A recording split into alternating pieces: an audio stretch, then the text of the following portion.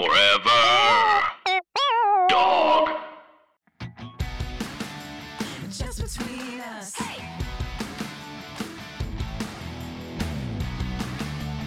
Just between us.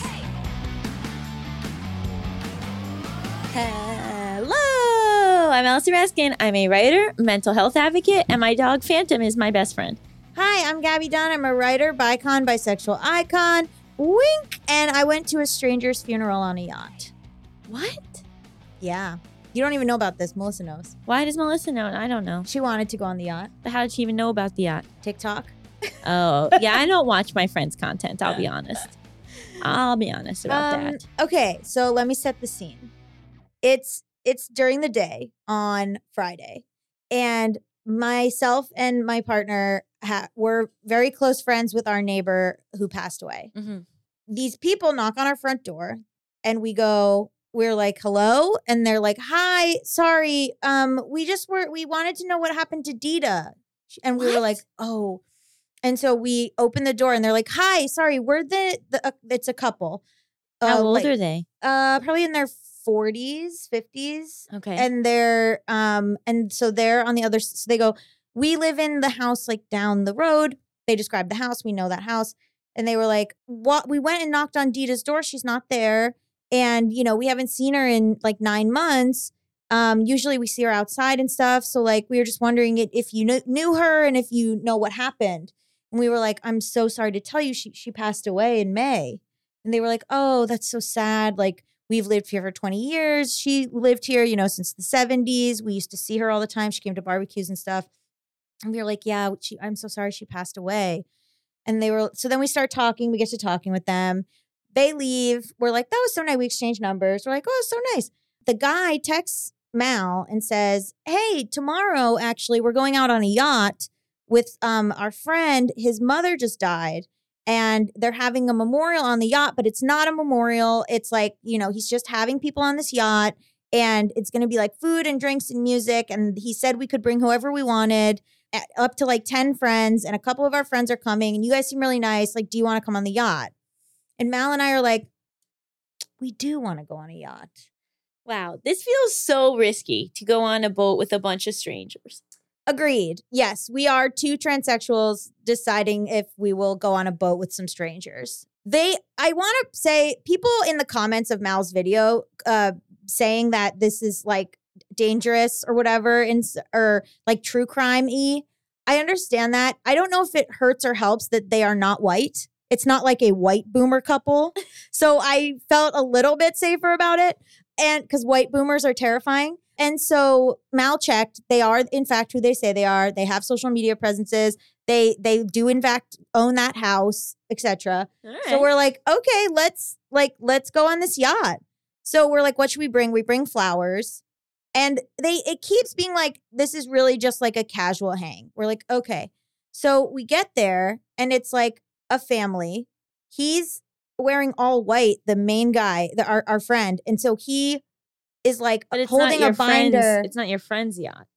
It's not his yacht. But no. He's wearing all white. He's wearing all white. We realize he's leading the service. Oh, so no. we're like, we go on the boat. We realize it's a family. We're slowly realizing that it's like a family. What do you mean? Like, it's not just a bunch of friends. Like, it's like this guy, his family. Whose mother is it that died? His mother. But he said it was his friend's mother. No. The friend, yes, the friend is like, hey, so good to see you. So nice to meet you. Like, so-and-so told me all about you guys. Like, thanks for coming. Oh, thanks for the flowers. And so he's like jazzed and like kind of being like, here's these pictures of her that we're giving out and like all this stuff. She's a great woman, everything. But like, he's the only one that's kind of hyped. Everyone else in the family is like, I'm really confused. Are you saying that your neighbor is the one leading the ceremony? The neighbor is the one that looks like he's leading the ceremony. The neighbor's friend is the one whose mother passed away. And so are they related to make it one family? No, it's a family, and then it's our two neighbors, and then me and Mal. Okay, got it. And so we get, and also our neighbor's other friend so out of the 10 people that they invited, like 3 of us came. So we get on the boat, and we're like, oh, this is like one, other than us and the neighbor and their one friend. This is like a family. It's a big boat, but there's only probably like 25 people on the boat total. There's like a big placard of the woman. It becomes, as we're pulling off the shore, it becomes clear that this is a funeral. Oh no. We're like, okay. So, but we're having like a good time with like our neighbor and like meeting this one friend of theirs and stuff. They're so nice. They're so wonderful. Like everything is fun. But like the family is kind of like eyeing us. And then we go, there's like food. So the main guy whose mother passed away, he's like talking to us and being like, jazzed. And he's wearing like just like a shirt and sneakers. And then there's like food. So Mal and I go upstairs to get the food. So we're in line, we're eating the food. An older woman says to Mal, I'm sorry, who are you here with? And we're like, oh. And Mal's like, with, X, Y, and Z. And she's like, oh. And like clearly not pleased. And so we are slow. So like eventually a few family members are like, and how do you guys know? Like, trying to. And then one girl was like, oh, that's cute. You guys get to like come on a yacht. And we're like, uh-huh. They're all very Italian. So it's got like a vibe of like bullish Italian, which like as Jews we like and are like comfortable with. But then they like 45 minutes in, they stop the boat. Everyone goes to the front. Our neighbor leads a service. They put the woman's ashes to sea with the flowers that Mal and I brought. Oh my God. The guy whose mother it is like, thank you so much for the flowers. It was the perfect touch. They put not just her ashes to sea, her daughter who passed 3 years ago, unexpectedly, they put her ashes to sea as well. The family members are crying, are sharing memories. They have a group photo. They make me and Mal be in it. What? Yes. Slowly, Mal says, you know what? Mal was like, I have a crazy uncle. Like, I could see a situation where someone dies and my uncle invites a bunch of strangers to the funeral thinking that it's totally fine. And the rest of the family is like, can you fucking believe what our crazy uncle did? We're the randos that he invited to the funeral. Yes. This is going to be a thing that the rest of the family for years are going to be like, remember when Uncle so-and-so invited all those random people to Grandma's funeral? Because it's just the friend. No, the uncle allowed his friends to invite people he'd met the day before to a funeral. Yes. So we were very respectful. We asked questions. We were like, it's so nice to tell us about her life. Like, it's so nice to learn about her. Like, we were being like incredibly respectful. Like, obviously we don't drink. So we were like sober. Like, we were like being very unobtrusive. Like, but it was very clear that it was like the family was sort of like, why are these people here? Us and the other woman who the two people had invite the neighbors. And the family members don't really know the neighbors either. So it's like, I would say 5 of us who are not needed at this funeral that are on this boat for 4 hours. 4 hours? Yeah. Having a fine time, drinking seltzer, looking at the ocean, seeing dolphins and stuff. But like, definitely also there's like a family dynamic that we are not a part of.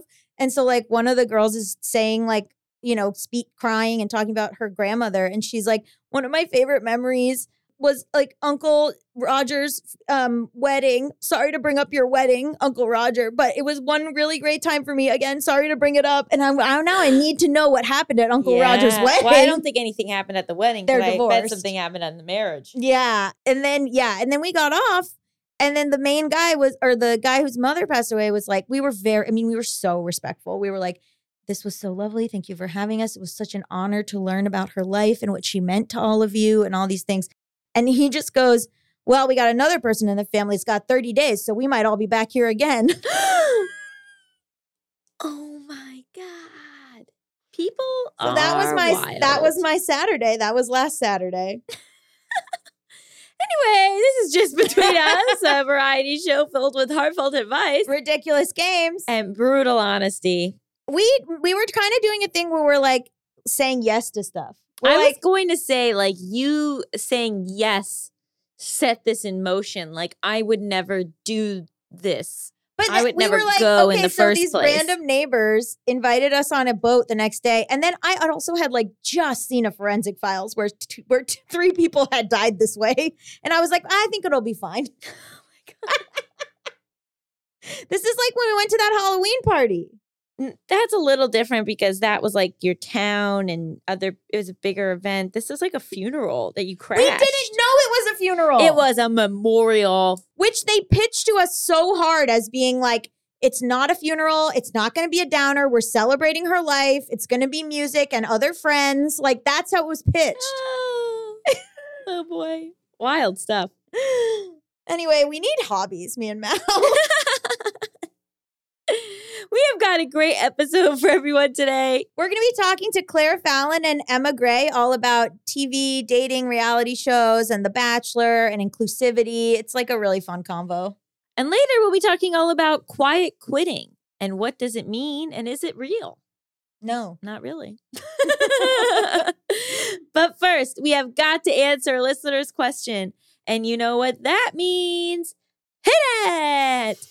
International question! International question! International question! Cat, Canada. Ooh. Love it. Bonjour, Montreal. I don't know, I'm guessing.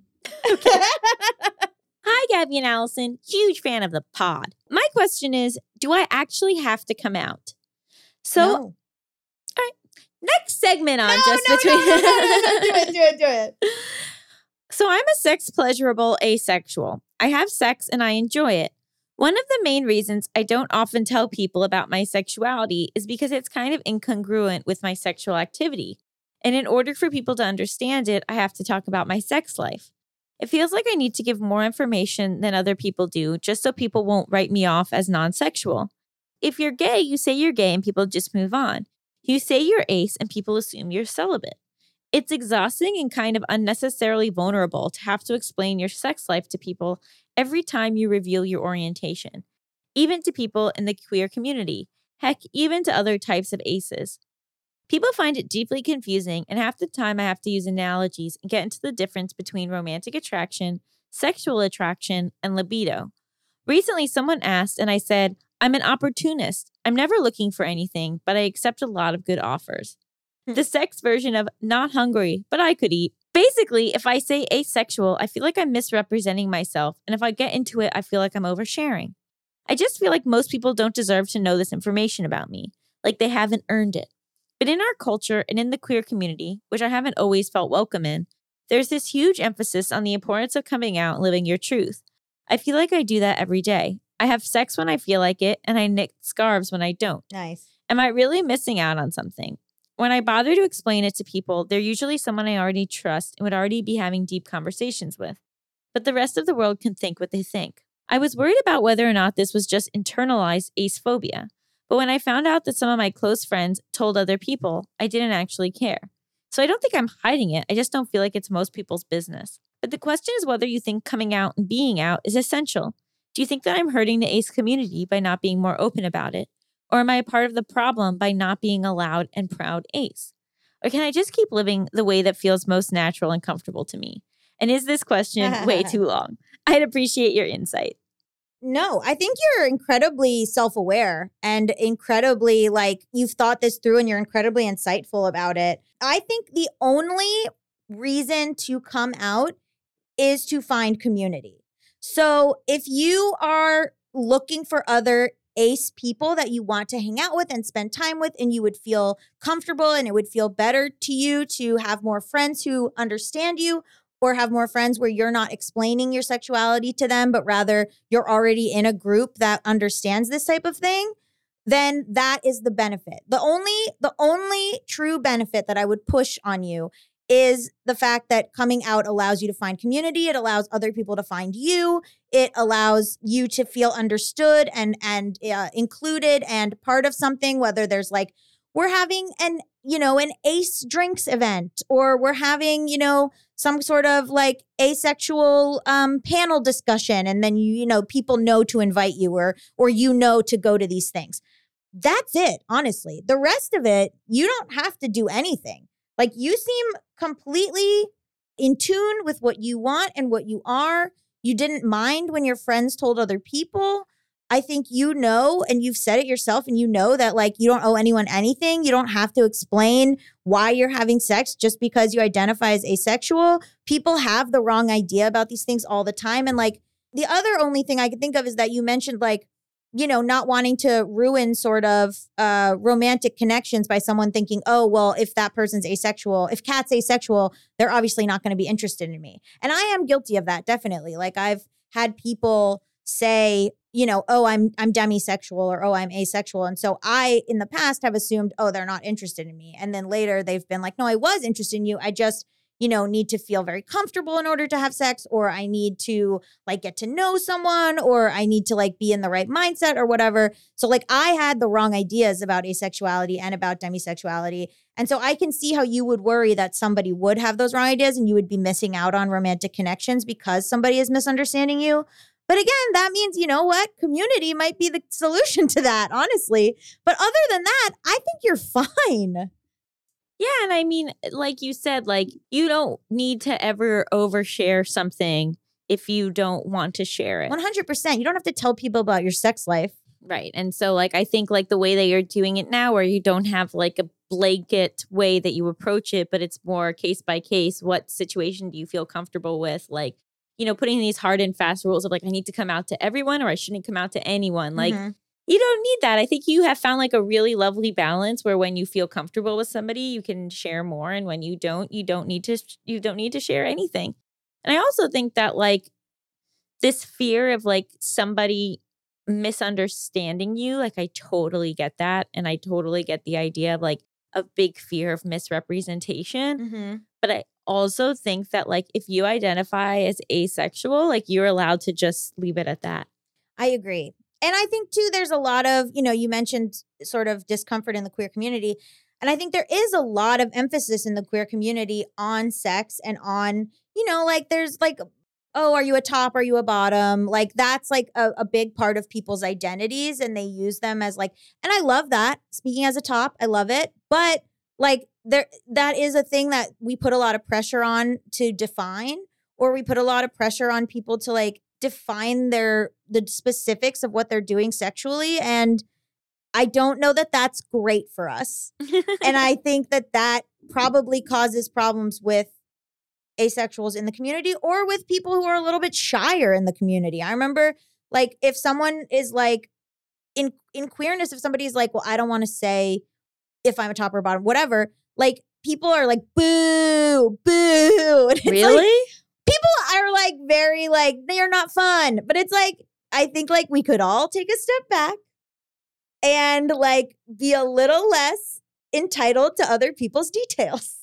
Yeah. I mean, really thinking of it as that, like nobody is entitled to your details. And also like you don't have to, it's probably exhausting to feel like you always have to explain yourself. Totally. Like what's really cool is that you have figured out how you tick and what you like. And that's enough. That's great. Like it's not your responsibility to be able to articulately relay that to other people. Totally. It's on them. Knit me a scarf, girl. So thank you for submitting this question, because I think it is such an interesting thing and points out some like really kind of like maybe unfair expectations we do put on people in the queer community to be so open about their sex lives. Well, think about like how with bisexuals, people are like, well, how many have you been with of every kind? Tell me. Or like cis gay men are you a top or are you bottom? Or with lesbians, like, oh, like which one of you does this and which one of you does that? It's like, relax, everyone. Just, I guess my general note would be chill the fuck out. Nobody's ever like, I'm straight. And it's like, oh, how many guys have you fucked? Yeah, or like, I'm straight. Oh, which one of you like is on top? Like nobody asks that. Yeah, it's such a good point. So whatever, you know, like I think you're good. It's always funny when someone writes in and they like have like such a better grasp on themselves than we ever possibly could. So I'm like, why are you asking?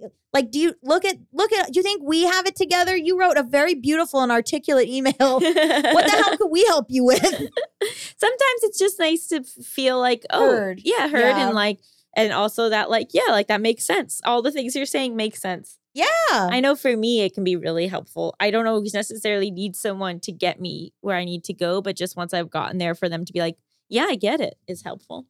Yeah, and like, where in Canada? Do you want to hang out? If you would like to submit your international question, you can send it to justbetweenuspod@gmail.com. That's justbetweenuspod@gmail.com. Up next, we've got an exciting and juicy interview with our highly esteemed guests, Claire Fallon and Emma Gray. Stay tuned.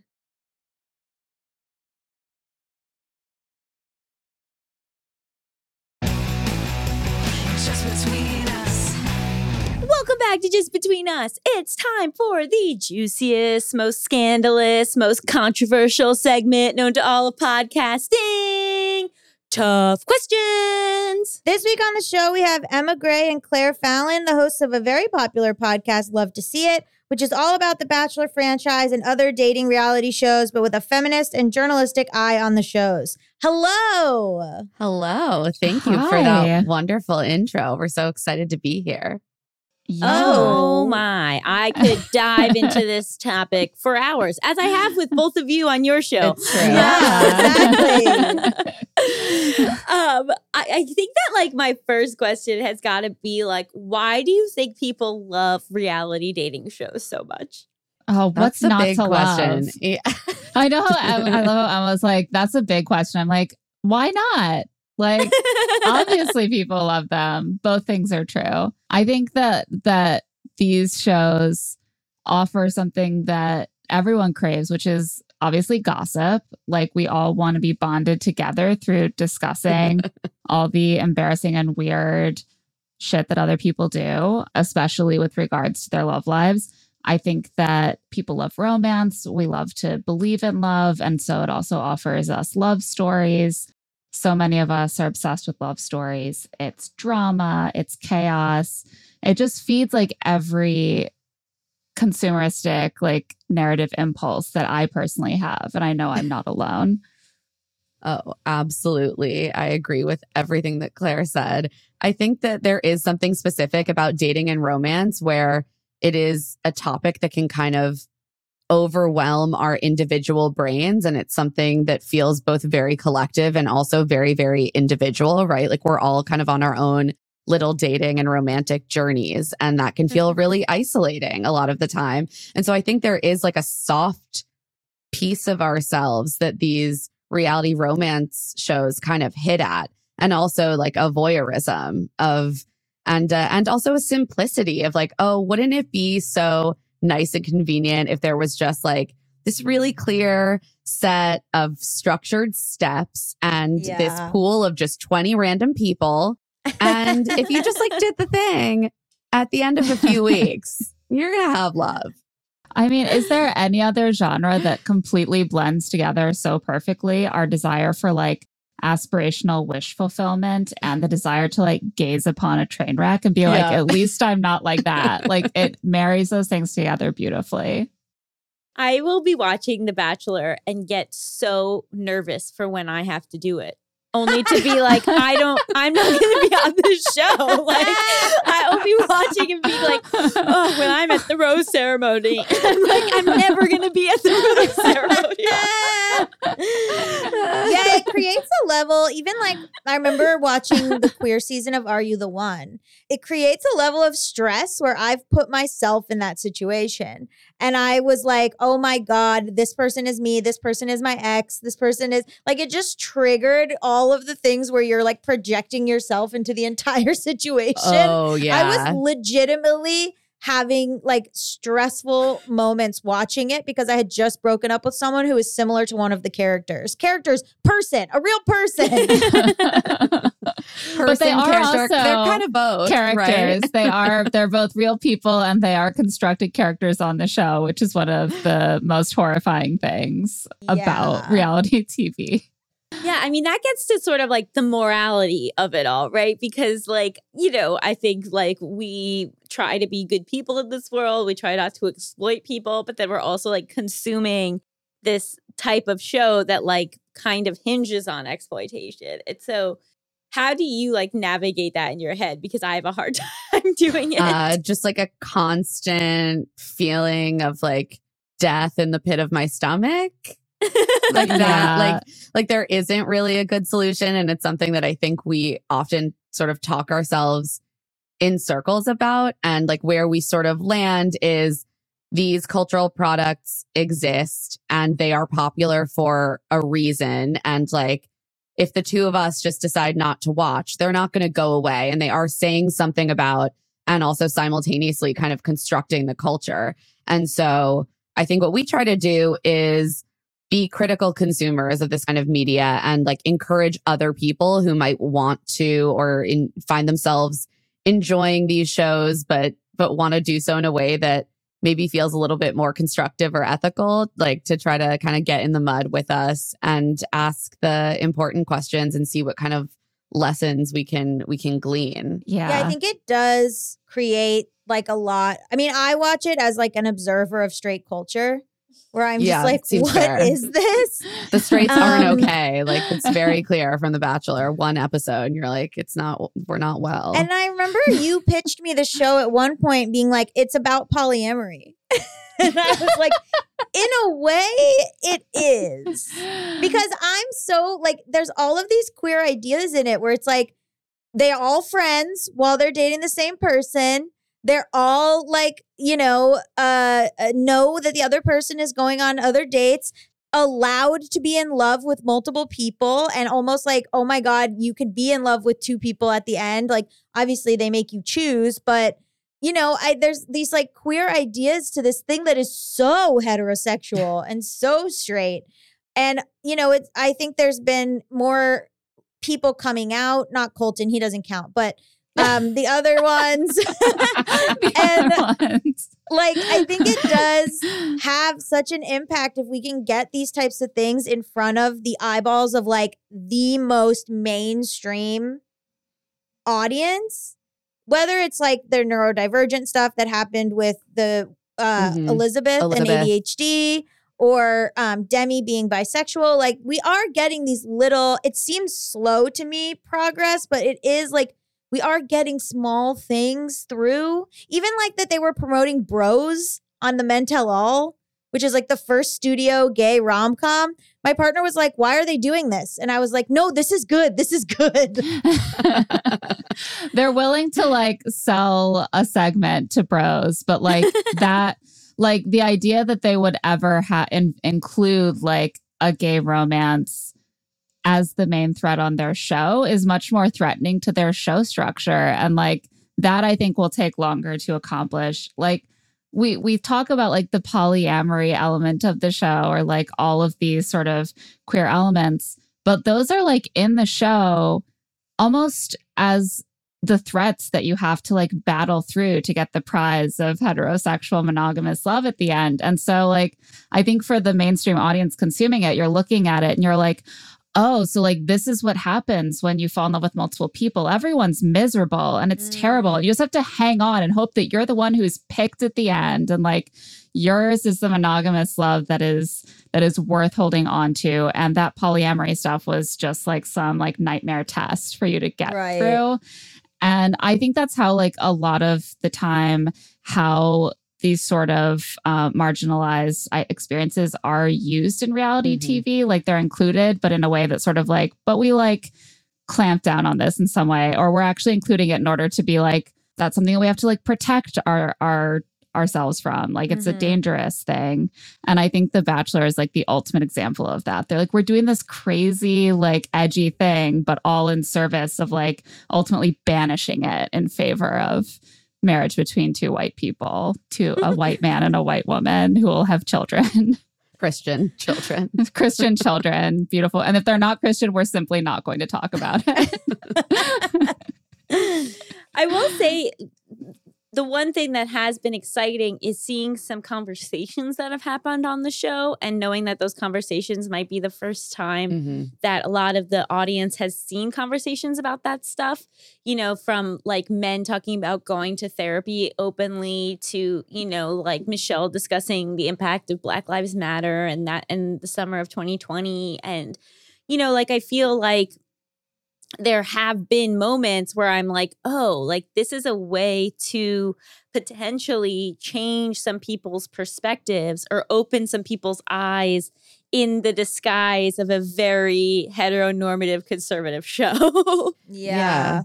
it's like this delicate dance that you're always trying to do where it does feel inherently positive to see and just like a testament to the fact that when you have a greater diversity of lived experiences and the people that you are casting and the people that are making your show, you're going to have all of these new and interesting threads. Like you're just going to have more creative and interesting storylines when you cast different kinds of people. Also, it's hard because sometimes we do see these people that are so vulnerable and I think so like giving and generous of themselves in a really vulnerable and sort of inherently exploitative setting. And then you face the question of like, are these people being supported? Is there an infrastructure there to actually support them from and protect them from the reactions of certain segments of the audiences of this show? So it's like, you're like, that's great. But also like, I hate seeing people put in these positions that could ultimately be harmful. And it's like, how do you kind of change the structure around them so that doesn't like create more harm? Yeah. I was curious. A thing that keeps coming up now is like different body types on the show. Like if there's, you know, a world for like a fat person on the show or like a fat lead even, or I sometimes like if one of the guys takes off his shirt to get in the hot tub and he doesn't have abs, I'm like, love it. Yes. Like, yeah, my man, you know? So it's like, but then they don't really have women like that, you know? So do you think that is something that could happen? It could. Am I like optimistic that the show is I'm not optimistic. I think it's important and like amazing that, for example, the Roses for Everybody campaign is really pushing for more body diversity on the show and for like centering the idea of casting fat contestants and showing them as beautiful and desirable.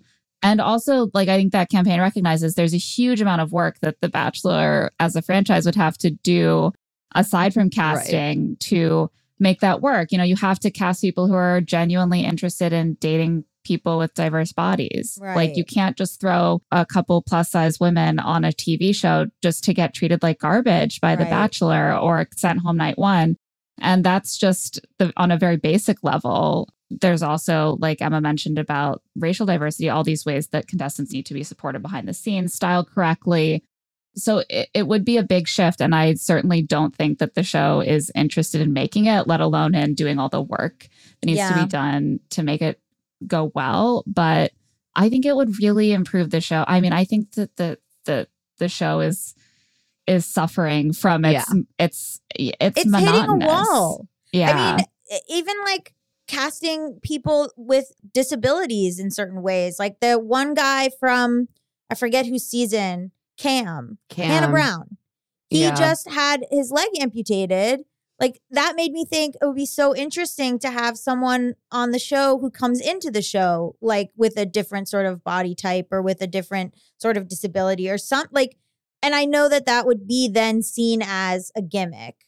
But like, what if you just did that a little bit more? Like, it's just it's getting to be boring without different types of people. Yeah, I completely agree. And I think, you know, the only way you're going to get over that hump is to just start doing it. And in like critical numbers, you know, Sarah Heron, who does have a disability, physical disability, she is, I think, the only representation that I can remember really seeing on The Bachelor. And in a lot of ways, I think she had a decent experience. But I also know on Bachelor in Paradise, then they featured some like really, really cruel and disgusting comments that one of the contestants, Chad, makes specifically about her limb difference. And so it's like, when you just throw one person in there, there is just so much room for tokenization and exploitation. And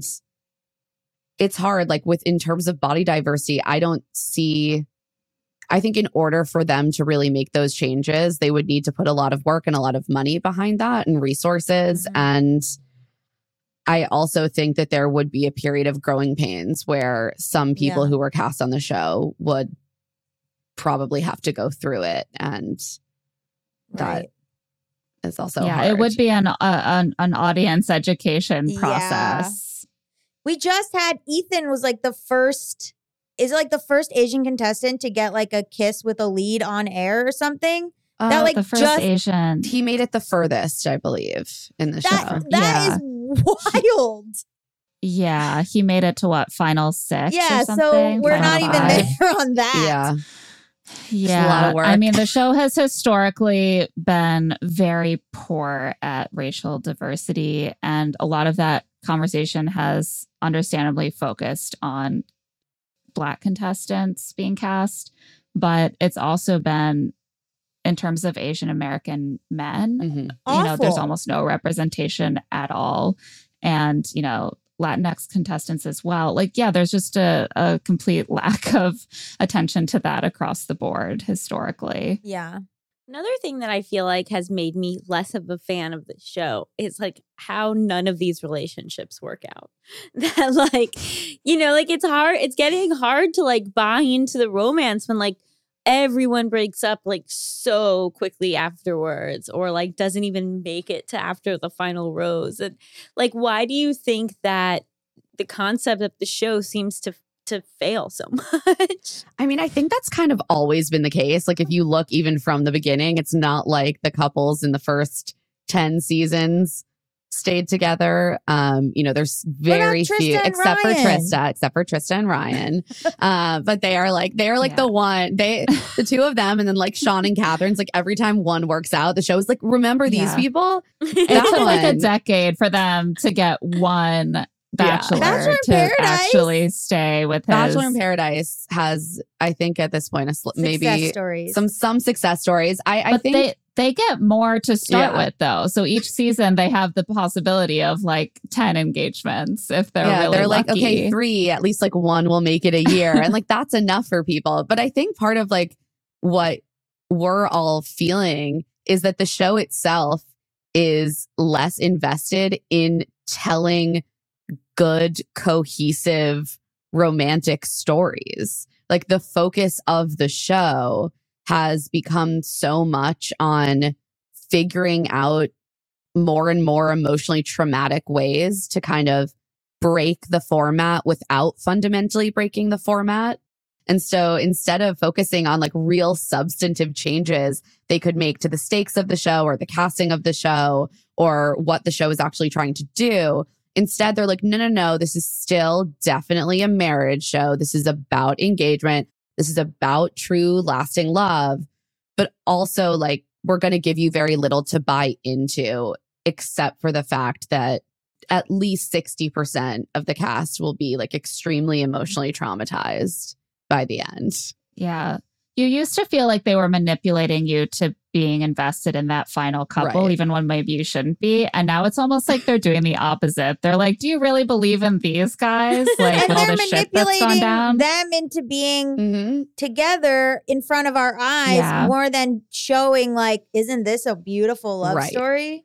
Yeah. There's another thing going on, which is that the contestants didn't used to come off the show or the leads and be influencers. And now we're sort of expecting to follow them. Mhm. Like all of those couples broke up, and except for Trista and Ryan in the first like decade of the franchise.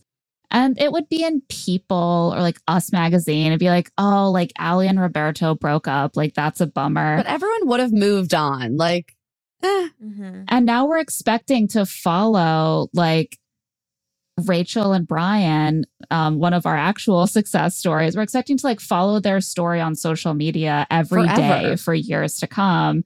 And so the strife that turns up in these relationships, the breakups, the churn, feels like it looms much larger in Bachelor Nation than it once would have. We would all be like totally maybe focused on the current season. Instead, we're devoting a lot of our time to like keeping tabs on all of those former leads and their partners. That's a great point. And it kind of brings up like another question I had, which was like, how much are we owed to still know about them? Like, you know, like we've talked about this on the show before, but like if we saw your whole love story unfold, like I want all the details of your breakup too. You know? I think it's so normal that people who have invested time and energy into a televised couple, like do feel some level of entitlement, curiosity to understand how things kind of wrap up. But it's hard. It's like, how do you create that balance where people are still allowed to have some amount of healthy boundaries and, you know, be able to communicate to their fan bases? Like, they're not actually entitled to every single piece of their romantic lives until the end of time, just because they went on one season of a television show. I think that if you go and you get engaged or you date someone on TV, you should expect that you at least need to like say something publicly if and when you end that relationship. But do you have to answer every single commenter every single day you don't post a photo with that person who says, are you broken up? Are you broken up? Are you still together? Why haven't we seen them? Like, no, we aren't actually entitled to that kind of like daily surveillance. But I think social media makes us feel like we are. Well, and part of that is on the contestants too. I mean, to some extent, like if you are clearly building your influencer platform on the relationship that you're in, that's true. If you're making it a big part of your content, then it is sort of hard to turn around and argue like, how dare you, you know, want to know what's going on with us. They've just disappeared from my feed and I won't be addressing it. Like, no, like you're making your living off of selling that information to everyone. And you have to understand that that is creating a sense of entitlement to people. Like you are selling that sense of entitlement to your romantic details to people. They're not ready. It's a heavy mix of like, you get off the show, you didn't have this audience before, and now you do. So you want to post constantly with the person because that's going to get the most likes and views rather than just you by yourself. You want the influencer money. You want to try to get brand deals if you're not getting brand deals. Sometimes probably the brand deals are like, we would love to do a commercial with you, Grocery Store Joe, but Serena has to be in it or like whatever. Right. Most likely we want Serena and you could be there as well. But like, you know, I think like it's that kind of thing. And so they're not prepared. Either they go on the show hoping to become an influencer afterwards, or they come off the show and they had genuine intentions and they don't realize that it's going to be a fucking circus for them and this person for the forever. And like, do you buy into the circus? Do you want the money? Do you play? Do you make these like very clean, beautiful videos that Hannah G and Dylan make? Or, you know what I mean? Like, I'm just dying to know what Hannah G and Dylan's actual life is like when they're not like doing date night and she's putting on a tiny dress. I'm sure they are, but like all I know about them is that she's always putting on little dresses and doing her like date night makeup routine. And then he like kisses her. I think he's a wife guy. He's definitely a wife guy. He's just happy to be there. So real. Yeah. He's just happy to be there. Yeah. And good for him. And so I'm like, you know, they're not ready. There's no media kit. I imagine the show does not prepare them. You don't have to. I think also like we start out on the internet in a certain way, and you don't have to answer. Like if you go to Reddit and you see people are like discussing whether you're wearing your ring or not, you don't have to address that. These are just Reddit people. But it feels in the moment so immediate. Yeah. That you're like, I must respond. A lot of times the best response is to just do nothing, but you're not media trained. You don't know. You were a realtor 5 weeks ago. So like, you just don't have any idea. Yeah, I think that's such a good point. There is such an odd thing where like people can achieve this level of instantaneous overnight micro fame now. And I think we underestimate like the impact on people's mental health, mental stress, stability. Yeah. Like I think that we even feel it, you know, having a very, very small platform in a niche podcast space. And I still like, if someone is angry at me on Instagram or like on Reddit, like I get like severe anxiety. And that's such a fraction of what someone who comes off a reality show and is engaged. And you're bringing your family into it. And then they nitpick your family. And like, I get it. No, you know, someone goes on the show, their uncle wore a MAGA hat one time in a picture. I get it. We're all upset. But like, you know, you're not like thinking like, oh God, I hope my uncle didn't wear a MAGA hat one time and now everyone on Reddit hates me. Like, it's wild what's going on. Yeah, there's an incredible amount of scrutiny on Bachelor contestants that like doesn't really exist for any other reality Right. show, which if I were coming up in the world and I was like looking to get cast on a reality Yeah, show I to wouldn't launch go my for The platform, I Bachelor. would not go for The Bachelor if I could avoid it for that reason, among others. Hopefully I wouldn't have any photos like that in my past. I'm not aware of any, but like Reddit commenters figure out Everything. things that, you know, I wouldn't know about myself probably. But I think an interesting thing you see with Bachelor couples is that so often in the years after they come off the show, the ones who break up and the ones who stay together will describe the same sort of dynamic, which is like we face this incredible like onslaught of attention and pressure to be a certain way. And the couples that stay together will often talk about how they were each other's rock. And the couples that break up will often talk about how they handled it differently and they didn't really know how to be that for each other because they were being like, why do you want us to do this in response to that attention? Why can't we do that instead? And so like just coming off this show creates this gigantic, unique hurdle for couples to navigate that if they had met in another setting, maybe they wouldn't have fallen in love because the setting is so unnatural, but also maybe they just wouldn't have had that unnatural, weird obstacle to overcome It really so early. sets people up for failure in a lot of ways romantically. Like the amount of Yeah. pressure on a relationship without a solid foundation, without the ability to really have like even your community kind of wrapped around you, because in those first few months, they have to be dating in secret while all this commentary is happening before they're even announced. Like it is, I can't imagine a worse way to date, honestly. We often talk Yeah. about too, like the final two that get together, and then my partner is like watching the fantasy suites and like watching the lead with the second runner up or whatever. And my partner's like, that's gonna be a fight. Like,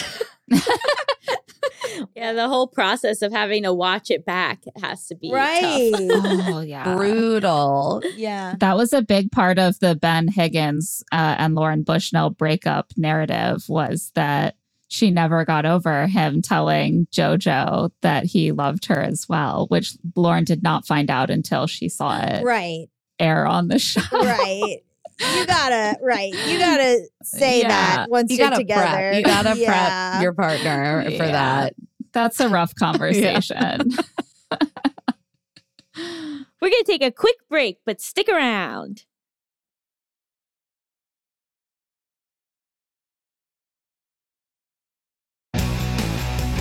Just between us. And we're back. Something I wonder about is like, you know, there's such a pressure to quote unquote be there for the right reasons. And if anyone alludes to the idea that being on a huge show could get them Instagram followers, then it's like they're, you know, the devil, and how devil. dare they they Yeah. say something like that. That's never crossed my mind. Like, I don't know. Like, I just think that's so wild. Like, how could you at this day and age go on to The Bachelor and not be thinking about that? And like, why do you think there is still like, it is so taboo to admit it at all? Because the show itself is so invested and has sort of like conscripted its most like loyal soldiers within the franchise to like perpetrate this myth that this show somehow is like exists outside of all of these other dynamics that, you know, we are all engaging with in our culture. Like it's the only reality dating show I can think of that is so adverse to engaging with social media and for so long tried to like prevent its cast members from even being on social media. Like they Oh, used to really? make them not even be on Twitter while the season was airing. Like, And like you can see why because of how messy things are now. Yeah. Like if only none of their contestants didn't have old tweets and Instagram likes that anyone could see, right? Like what a dream for the show. But they can't exist outside of that. So they relented.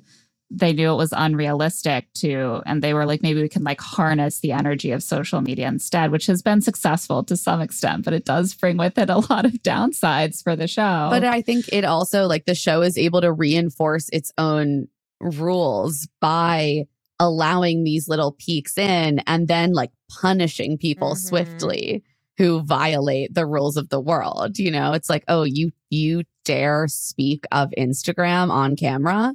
Like you're being kicked out of paradise. Like that is it. You're done. My favorite was definitely Thomas being badgered into admitting that he had considered that sometimes The Bachelor is cast from past contestants of which he would be one. And he was like, yes, I suppose that had crossed my mind. They're like, think we about know it. Right. I thought about it one time that was a thing. And they're like, he's like, I can't say for sure that I've never considered that possibility. And they were like, it demon! seems like a realistic. That was so wild to me. That whole time that they were Wild. villainizing Thomas, I was like, what? On what grounds? Like I couldn't. I know. I was like, did we miss something? Like, what Weird. did he do? And it turns out nothing. He did nothing. And yet that storyline continued He for did like a it, year. right? Like, why did everybody hate him so Because much? he's so handsome. They don't like it. And tall. He's tall. Have you heard how He's tall tall. he is? Also, there's just Men like don't like it's funny that. to watch with people who have never watched before. So like my friend's new partner is watching with us and they're like, why doesn't she just say she loves him? And I'm like, oh, no, you can't. You have to say they can be falling in love. Like to explain these things, I sound nuts. Like I'm like, no. And then it's like, well, have they been sleeping together the whole time? No. They can only sleep together when it's the final 3 and they get this room. Oh, well, have they like, talked about like religion or sex politics? No, they do that in the No. fantasy. Like it's like very They do that in the tiny sex room. That's where they talk They about the get to politics. yeah. Will this be a sex room or a talking about politics Right. room? And like, if you make the wrong decision, you could end up getting engaged to someone who Exactly. like voted for Donald Trump. Exactly. So choose wisely. Or like just these rules that are so like ridiculous. That's like, oh, are they still friends? No, they're friends until like the final 3 and then they hate each other. They have to keep them apart so they don't rip each other's throats out. It's all very healthy. I think like one of the major weaknesses of the show as a viewer is not ever letting us see those kinds of conversations about real issues Or like, real world anything. Yes. right? Like I want to see them talk about like what their politics are, if how like what where We've been they saying this for want to years. live, like Mhm. what like the nitty gritty like family dynamics, like actual stuff. And I think that would also help with the buy-in because then you'd feel like you actually know these people. Like Mhm. I don't feel like I know any of these people pretty much ever. Yeah.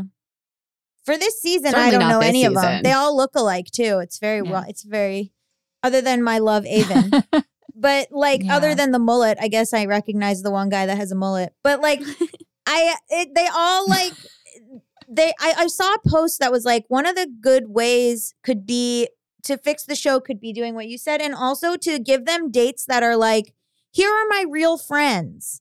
Here is let's cook a meal together.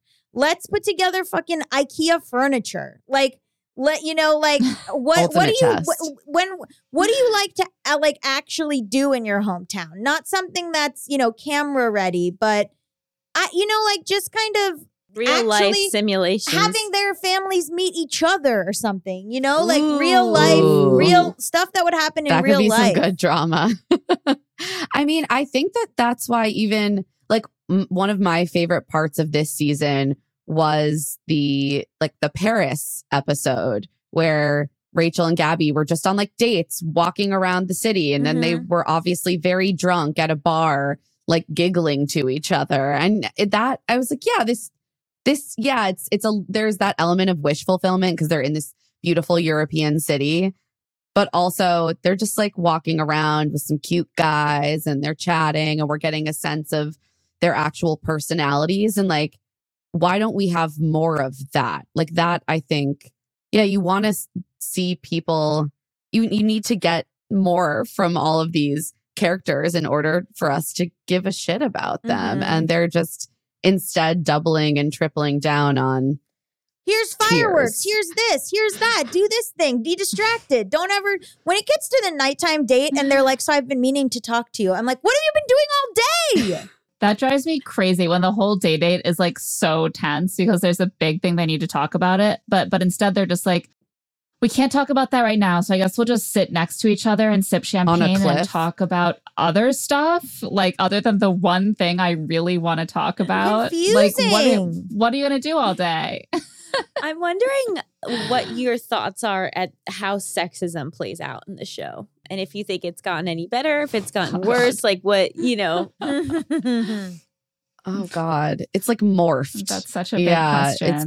Sexism is inherent to the show, right? Like this is a show that was built on the promise of heterosexual, white, right-wing Christian marriage that involves like mandatory having of children. That is the DNA of the show. So I think that's frankly part of why Claire and I started even talking about a show like The Bachelor, because as people who thought about sexism and wrote about sexism in our journalist careers, we saw this as kind of like the perfect avatar to talk about the way that sexism and misogyny and the patriarchy kind of play out in our romantic lives. And obviously the structure of heterosexual marriage is kind of all about women as property historically, and about sort of women subjugating themselves for like men to have as many resources as possible.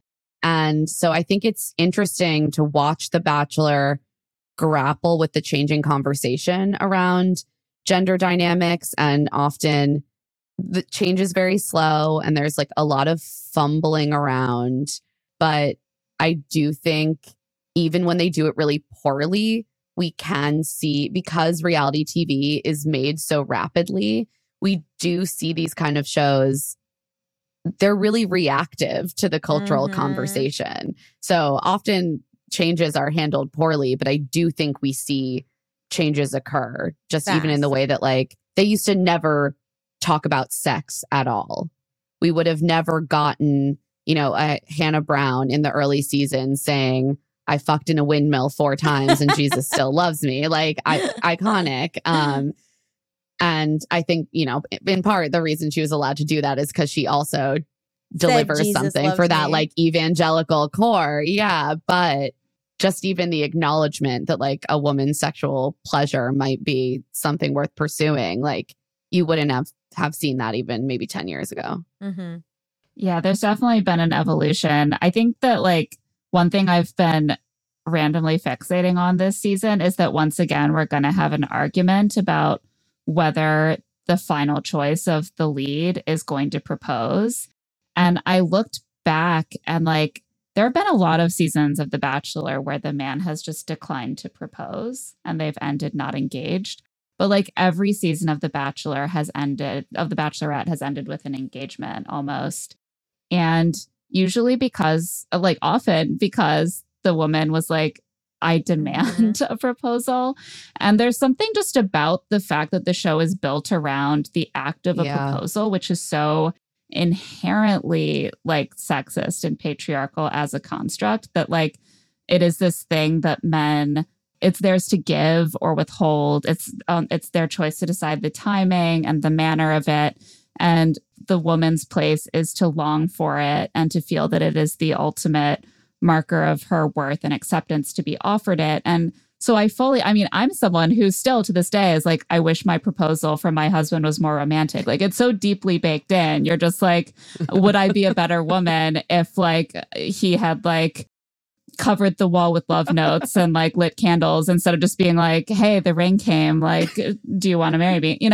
It's so deeply baked in. I was just like, couldn't it be a little bit more special? So like, I understand why that desire is there in The Bachelorettes because it's so deeply baked in. You're like, I'm here. I'm supposed to be the most desirable woman.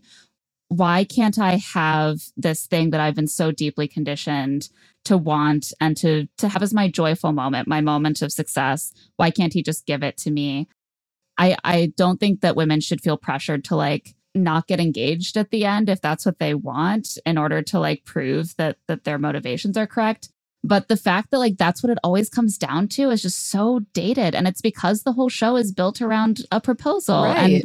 And the leads of The Bachelorette don't want to be like, well, I'm just going to do it because we've been so deeply conditioned to want to be given Yeah, why it by doesn't the she right man. propose? Okay, the interesting thing is that in the very first season of The Bachelorette, if you rewatch it, early on in the season, when Chris Harrison is like explaining the concept of The Bachelorette, they tease it as like Trista is going to propose to someone in the end. And then they just dropped it, never spoke of it again, had the man propose. And then I bet that Trista wanted a proposal. Like, I'm sorry, like most straight women in this society have been deeply ingrained with the idea that that's a beautiful moment and we don't want to give the proposal instead. But what that dynamic that sets up is to be on the top of the world as the Bachelorette and to end your season by begging a man to make that disappointed. commitment to propose to you. Yeah, it's like this ceding of power at the 11th end hour when you've had the power the whole time. Right. Totally. Or at least ostensibly had the power. It's like, well, this is one thing I'm not able to give myself or to ask for or to just like have. And I still need that straight male affirmation that I'm like worthy as a person. And yeah, as Claire said, like, I don't blame any of the women on the show for feeling that way because it is so deep in the way that straight women are kind of raised and taught to like think about ourselves and our worth. And it's just like, it's very complicated. But I do think that the show suffers and is fundamentally has a conservatism baked into it because it is so deeply attached to this idea that proposal is like the ultimate show of love, the ultimate prize. Mm-hmm.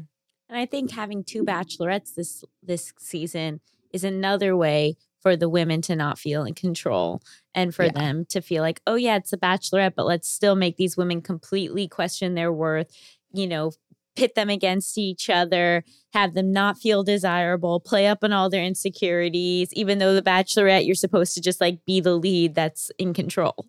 Yeah. But I could never, ever see them doing two bachelors. They should. Why can't they do two bachelors? I wish they would. That would be really, honestly. And I want them to do the that. exact same Thelma and Louise photo shoot that they made the girls do. I want them to do a joint photo shoot. I want them dressed like Brokeback Mountain, or I'm not doing it. I support this. And I would also like to put in for being the first trans mask bachelor. Ooh. Yes. But you're Would already watch. engaged. And that's queer culture, baby. Would you two like to play a game show with us? Yes. Yes. Yay. Very much so. So this game is called Hypotheticals. You and Gabby are my contestants. I'm going to give you a series of hypothetical situations. You can ask any clarifying questions you might have, and then you tell me what you would do in that situation. And I give a rose out to my favorite Please. answer. Give me a rose. So our first game is America's favorite game show. Would you stay with this cheater? Your partner of 8 years goes to a psychic who tells them that they let their real love get away, and that's why they are so miserable in their current life. Reacting to this, they immediately go find their ex from college, propose, and sleep with them in an effort to get their life back on track. About 1 hour later, they come to their senses and confess everything to you, promising they will never see another psychic. Would you forgive this cheater? Claire, Emma? Do we get to also consult the psychic in this situation? Oh, I guess so, if you wanted to. In this scenario, my life is exactly the same as it is now. Well, you've been with your partner for 8 years. I don't know how long you've been with your husband. Okay. Oh, this is interesting. I would leave. I'll tell you what. Okay. I'm going to leave. Lay it on me. They proposed to and slept with, and that all was in the first hour of the psychic. So like they saw the psychic, they found their ex, they slept with them, and they proposed to them, and then that all happened in 1 hour. No, 1 hour after that, they came to Well, their how many senses. days were they doing this? No, whole it was all within rigmarole? 1 day. It was within a couple hours of seeing the a psychic. couple hours? No, absolutely not. I think I'm with you. I think you gotta you got to get the fuck out of Yeah, there. Like, no. it's just like, that's like not a lot of faith in a relationship if a random psychic and you're just like, your partner's just like, let me hit the road, Instagram stalk my college ex, propose to them, fuck them. Like, it's a bridge too far. Yeah. I personally would go to the psychic because I would just want to see, I would want to know, like, what is my fate? Should You would I believe be this psychic? The psychic takes off her mask. It's actually your partner's mother who always wanted them to be with the college that's ex. what I mean. Like, you could expose the Yeah. scammer. Like, I'm writing an investigative journalistic piece Yeah. Oh my God. about the psychic. And that's how I'm going to get my book deal. I'm going to leave my partner, get my book deal, Exactly. end up on Out the of New York Times control. bestsellers list. I'm sorry. So far, this just sounds like a HuffPost Personals blog at best. I'm sorry. Maybe you could do a lot with the material. Here's what I'm going to say. If your partner could like really make all that happen, that's not something you do on someone's advice. Like they really wanted to, Right. They were to bang their waiting. ex. Yeah, like real I bad. agree. Like Yeah, it was just like building. the- Like, it was already there. They never even Right. went to a psychic. No, they did. Okay, the psychic No, I is the college ex, again, wearing a mask. Ugh. Knew that The- they the wanted to be together. Because why would that complicating person, after one day, say, yeah, let's get married? It's you. It was always you. They are of someone who's always been incredibly susceptible. They once changed careers based on a fortune cookie. My partner Yeah. sounds like Oh, my well, current then partner, I got to actually. leave them anyway. It's not a good Yeah, match. I don't think I could be with this person.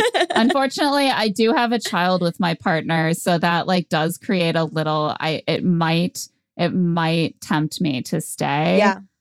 It might. Good for that kid. I feel like the psychic should provide free childcare for destroying your relationship. I will say that if we did break up, I'm hearing great things about the lifestyle impacts of joint custody and getting 50% of my days back. So you know what? I think I would go ahead and leave my partner. And that's the best answer. The psychic takes off her mask. It's Elizabeth Warren. She says, free universal pre-K. And it was all politics all along. Oh, I love it. it now. Okay, our next game. Are you a terrible parent? Oh God. Your child, 4, keeps Is this a therapy session? Here we go. Your child, 4, keeps pinching everyone as a goof, but it is causing real problems at the playground. So the next time they pinch you, you scream and pretend to pass out from the pain for a full 5 minutes. Your child is hysterically crying the whole time, thinking you are dead, but they never pinch again. Are you a terrible parent? Yes. I'm sorry. That's a no-no. Which part specifically? Scaring your small, like not yet mentally developed, practically a baby child that much, thinking they've killed you is extremely traumatizing. And pinching is like not great, but it's like developmentally pretty normal, not that big of a deal. There are much better ways to handle it. I follow a lot of parenting accounts now on Instagram. You're like, pinching is fine. I'm sorry. The ability to lie there while your small minutes is a child long cries time. hysterically, thinking they have killed you, like that is sociopathic. Like that is deeply fucked up. Your kid's gonna be in What therapy. if they don't? Okay, Claire, what if they don't? It's not as far as they killed you. What if you just pass out for like 20 seconds and then open your eyes and say, oh my God, that made me pass out, not killed? I think that's fine. Aren't they just gonna be like, why aren't people ever passing out when I pinch them other places? Yeah, I don't know if that would have the same deterrence. I'll say some people are deeply allergic to pinches and you never know who it's going to be. So don't pinch anyone because some people will pass out. That is kind of adorable. Thank I'm you. allergic to pinches. You say Okay, there's one in 1,000 people are allergic to pinches, but you I'm never just know gonna who say it's going to 20 be. seconds, very different than 5 minutes. And the scenario we heard specified 5 minutes. That's true. I'm also going to say you relying on fear to like fear even that something bad is happening to you as a deterrent for your child. It happens sometimes. Your child bites your nipple, you scream because it really hurts. that isn't it does sometimes turn into them thinking that acting like that is an appropriate way for them to handle problems. By screaming and saying, like- you've hurt me when you haven't. So now your child's just playing dead Yeah, every you keep time. getting calls from the teacher that they've been passed out for 5 minutes. Because they didn't get a second juice box. You've created a monster child who's like, Yeah, the babysitter's constantly calling you like, "Oh my God, I'm so sorry I killed your child." And then he's like, "What? No." He's like, "I just was wanted more being cookie silly." dough. And I that's wanted more why you cookie give me dough. more cookies. Yeah, I think this one's pretty I was going to say, bad. this is an Arrested Development It's Arrested scenario. Development. And the point of it was not that it was a good idea. Whatever. Okay, our final game. Would you forgive this liar? You go into work the night after getting dumped and find yourself crying in the bathroom stall. One of your coworkers, who you don't know that well, hears you and ends up consoling you over coffee. They share intimate stories of their own heartbreak, and you end up becoming quick friends. 3 years later, you are at their house for dinner, and it comes out through their spouse that your coworker has never been dumped in their entire life. They made the stories up to make you feel better and to seem relatable. Would you forgive this liar? oh, wow. Wow. Wow. I mean, I think we'd have to have like a long talk about like why they felt the need to do that. I mean, Okay, so they told like really detailed, specific stories. This might seem like a detail, but like, did it come up again? Like, is it something that we talked about again after this moment? Like, You now have a friendship around much more than that, but occasionally Okay. something will happen. You're like, oh, that's like with you and Joel. And they're Your like, yeah, ex. don't remind me. But Joel didn't exist. okay, so they do like Oof. mention So it. they- They've really like committed Yeah. to the So it's lie not- over the years. So it's not that they did date Joel, but they dumped Joel. Joel didn't dump them. It's that Joel didn't Yeah, exist. they fabricated. I believed in Joel. They fabricated entire people. Had I ever and seen a stories. picture of any of these people? No, they said it was too painful to show you. No, Wow. I'm out. Oh, that's like a That's real weird. commitment to a lie that's different than like if it was like we had some drinks and they were like, yeah, I relate to you and told like a couple stories and it wasn't formative to the friendship. And then like years later, they were like, I just really like wanted to be your friend. I wanted to be there for you. So I like lied and that was stupid and I'm sorry. That I could get over. Yeah, I heard if it about was it like- from the spouse. Yeah. They've constructed an Yeah, elaborate they've like fantasy world committed and to got your this buy-in. bit for many, many years. I think that would and they have weren't an going to tell impact me. on the The spouse told foundation. me. Honestly, maybe this is weird. I think I would forgive them in a sense that like I don't think that thing harmed me that much. But like, do I want to be friends with them? Like maybe I would be like, I forgive you, but I don't want to hang out anymore. Right. Like you didn't really hurt me that much, but at the same time, I now think of you in a category with like Untrustworthy. weird grifters, Yeah. like people who pretend to have cancer online. Like I find out all your Facebook friends are sock puppets. Like you're in a new category of person that I just kind of don't Right. want And to. you're like my hang with friend, anymore. the scammer. It's like maybe you'd be like, yes, I forgive Yeah. you, and then like screen all their calls.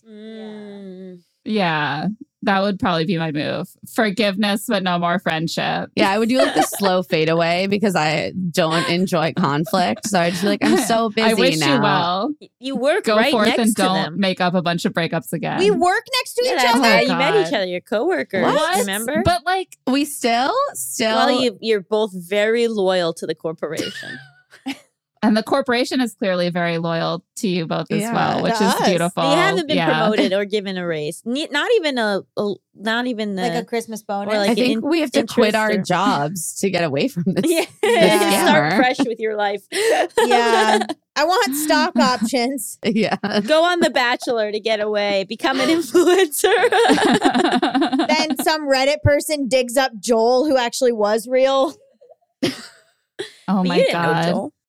Yeah, but Joel's like, I was real, and this person was mean to my. I don't know. They come up with so many stories. Reality, Steve. You know what I mean? Well, if you go on the show and your trauma dump is that you're like, my friend made up someone named Joel that they dated and was heartbroken by, and that person never existed, then you've set yourself up for a Reddit expose. But I would also be like, that's some fascinating trauma. Oh Haven't my heard that God. before. Yeah, Oh my I was God. like romance scammed by my best friend. Yeah. Like, yeah. Where are the contestants who are victims of romance scams? yeah. One of the girls on the show next season is from the Tinder swindler. Like she's just one of the girls that got Tinder. Honestly, I Yes. would love that. Like, give me more overt scam content in my Bachelor viewing. That would really be great. Oh, this was so fun. Thank you so Delightful. much for joining us. Where can people find you, follow you, and listen to your pod? You can find our pod wherever you get podcasts. You can find us on Instagram at Claire and Emma Pod, and on Twitter and TikTok at Love to See It Pod. And then I'm on social media at Emma Lady Rose. And I'm at Claire E. Fallon. Our podcast, of course, is Love to See It. We also have a newsletter, Rich Text, which you can find on Substack. And thank you so much for having so us. This fun. was super fun. Stick around after the break. We'll be talking all about quiet quitting. Shh.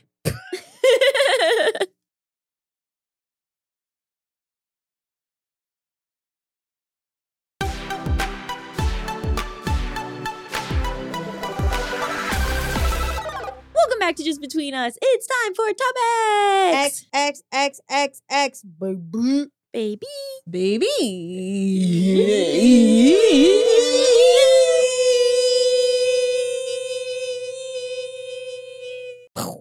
Ow! Oh no. I hit my hand on the wall. Gabby hit their hand on the wall. Oh no. Well. Here we are again. Quiet quitting. I would like to do that right now. I'm gonna not. I'm going to display quiet quitting by technically being here during the recording of this podcast, but I'm not going to contribute any original thoughts. Why don't, since this isn't an original thought, why don't you explain what quiet quitting Yeah, well, is? tell us what it is. It's a term used to make employees feel bad, but it's basically just the concept doing your work. that they're only doing what they're being paid to do instead of going above and beyond for their employer and doing things they're not being paid to do, which is what has come to be expected of a lot of employees. Can you imagine telling like someone in the 70s, 80s, 90s that this was a concept? Oh, you're just doing your job? What a loser.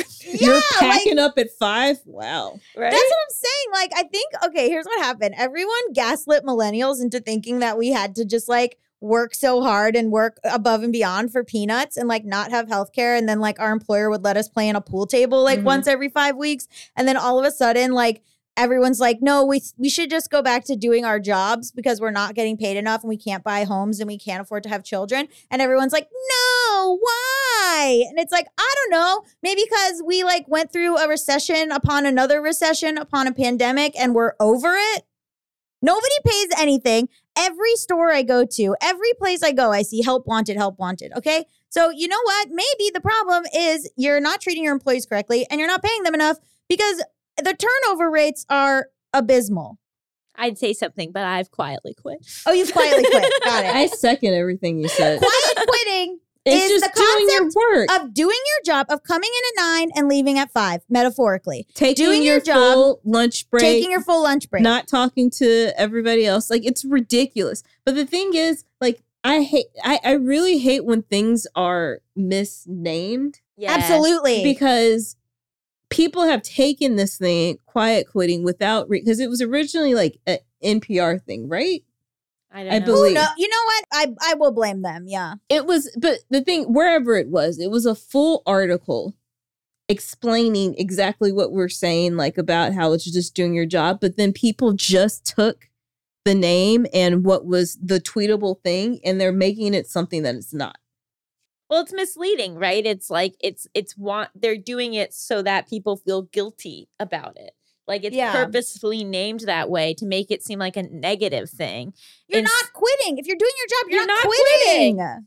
You're just going home. Right. You're just not giving your life and blood to some employee, to some employer who doesn't deserve it. Here's what's happening is that people are doing their bare minimum and they're not getting fired. So they're calling it quiet quitting because people are just, because there's no leverage for the employers anymore because people just don't, because like, they're like, well, I have to keep this. Speaking of someone I know in my real life is being overworked so hard, and that person has so much leverage now because this place can't keep employees because they don't treat them correctly. And so it's like, you can't call it quiet quitting if you're just like not able to fire people because you don't create an environment where people can thrive and succeed. Do they have leverage? Have they stopped working as hard? They're going to, yeah. Going to. I mean, I think it's this thing where you need to hire more people to fill in the gaps rather than just having the 4 people you do have working, like extending themselves to death. Right. You can't ask, you need to hire another employee. I'm sorry, you can't ask the same person to work double their work for the same pay because you don't want to hire one extra person. Yeah, and I think it's also like this mental shift, like you said, like we were raised with like, you got to work hard. And You your got job to is give your it your life. all. Your Mhm. job is your identity. Like to get ahead, you've got to like, like work comes first. And everyone after going through a years long horrific pandemic is like, maybe other things matter. Yes. And also, it is to the exploitation of yourself. And also, if you are running yourself ragged to like show your boss X, Y, and Z, then the people under you, like, you're just crushing people on your way up. And you're not going to even get rewarded for it. You're like the kiss ass in the class who like doesn't even get extra credit. So like, what? It's just like, well, I don't know. I think we were sold this idea that we would get extra credit, that we would Right. be That we able to could like support have these, ourselves right? And like, have it's a just house not and all right. the stuff. Yeah. And it's just like, that didn't end up being true. And we're like, hey, that wasn't true. And they're like, why are you quitting? And we're like, we're not quitting. We just are like going to do our jobs and then focus on things that really matter to us, like family or hobbies or other things. What do you think would be a better name for what it actually is? Doing your job. Packing up and leaving at the end of the day when you're not getting paid anymore. You don't have to answer emails on the weekend. Like, fuck Oh that. my gosh, that's one of my biggest. Although I do email Melissa on the weekend. I do I too. don't But you don't answer. reply, and I don't expect you to. What I do is I'll sit there and I'll write out the email, but I schedule my emails out so they don't go out until like the work day. Oh. You are a workaholic. I'm not a workaholic. I just like, if I'm sitting there and I see it, then I don't want it to like. But you want I people. don't- Yeah. I don't consider myself a workaholic because I work for the things that I want. Like I can stop. There's just a certain amount of lifestyle that I would like. And so like I work to maintain that lifestyle. But like if I didn't want to maintain that lifestyle, I just wouldn't do as much work as I do. Right. I saw someone have an email signature that was like, please keep in mind that my work hours are not your work hours, so feel I no saw need that to like too. reply when it's your work hours. Wow. And I thought that was like so cool. Yeah. Like it's such a like I feel like that culture is awesome of like, yeah, get back to me when you're on the clock, not Yeah. like immediately or when I'm on the clock. Yeah. I thought that was the coolest. Yeah. Yeah. Or just like if you're not going to pay people a living wage, which we literally don't, which again, like the people that are pissed about this, I've largely seen like older white people. And like, if you're pissed about this, when you were coming up, when you were working your beginning jobs, you were making enough money to support yourself. The cost of living has not maintained the same level as the minimum wage or wages. So why would someone donate more of their time or go overboard or work themselves to death if they are still not going to be able to afford an apartment? Right. So like that, I don't see how that's the employee's fault or problem. Or guess what? If you're not owed this person like taking initiative, because if you haven't rewarded that initiative, you're not a good boss or manager. End quote. Yeah, I agree. I would instead of calling it quiet quitting, I would call it doing your job. Exactly. Doing just your job. Yeah. And why do we put all this, like people used to just like go and like do their little accounting jobs or do their like work at a restaurant or whatever. But now there's like all this pressure to be like, the most initiative or like become like a famous accountant on TikTok or whatever. It's like everyone just calm down. And hustle and have more than one job. And Yeah. Well, before, when you weren't at work, no one could get in touch with you. Oh Yep. God. because you didn't the have dream. email or a smartphone. Right. And so that really shifted. Like, I think when my dad was a lawyer, like having like everyone Mhm. email him versus post, like it's Mhm. different. It changed work Yeah. culture in both good but mostly bad ways. Yeah. I like that one time where Gabby was texting us about something about work stuff on a Saturday, and we were both like, no working on a Saturday. They were trying to work, and both people are like, nope, we're not entertaining this. Goodbye. I hear you. I have my own problems with it. My boss is a real hard ass. Just kidding. My boss is me. But in some ways, in other ways, no. But yeah, I think like having boundaries around when you answer things. And I see a lot of people fighting back. I'm on like Reddit. I'm on Late Stage Capitalism Reddit. I'm on the anti-work Reddit. And you see a lot of good examples of ways people respond to requests from bosses that are unreasonable. So if you're looking for some of those, I suggest heading on over there. What, can you give one? Oh, it'll just be people being like, I don't answer emails on the weekend or something. Just like being there, they'll have like a bunch of them, or it'll be, a boss saying, I know you asked for this day off, but I actually need you to come in. And the person will be like, I asked for that day off months ago. I will not be coming in. This is not my fault. Yeah. So I've also had like clients that expect more from, or like expect immediate things, or expect, like, I laid out a outline of things of this is what this is for this price, and then they expect more, and I'm like, well, you need to pay more.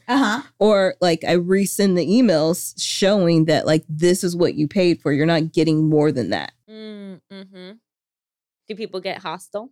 One person did, but then yeah. they when I laid everything out, and then I said, if you want more, then you can pay more, and they're like, okay, this is fine. And No, it sucks that like the expectation has become more, and Pay has not. and the pay has not, and then to do what was actually agreed upon is like seen as like that you're somehow ripping them off, ripping or them off, whatever. please.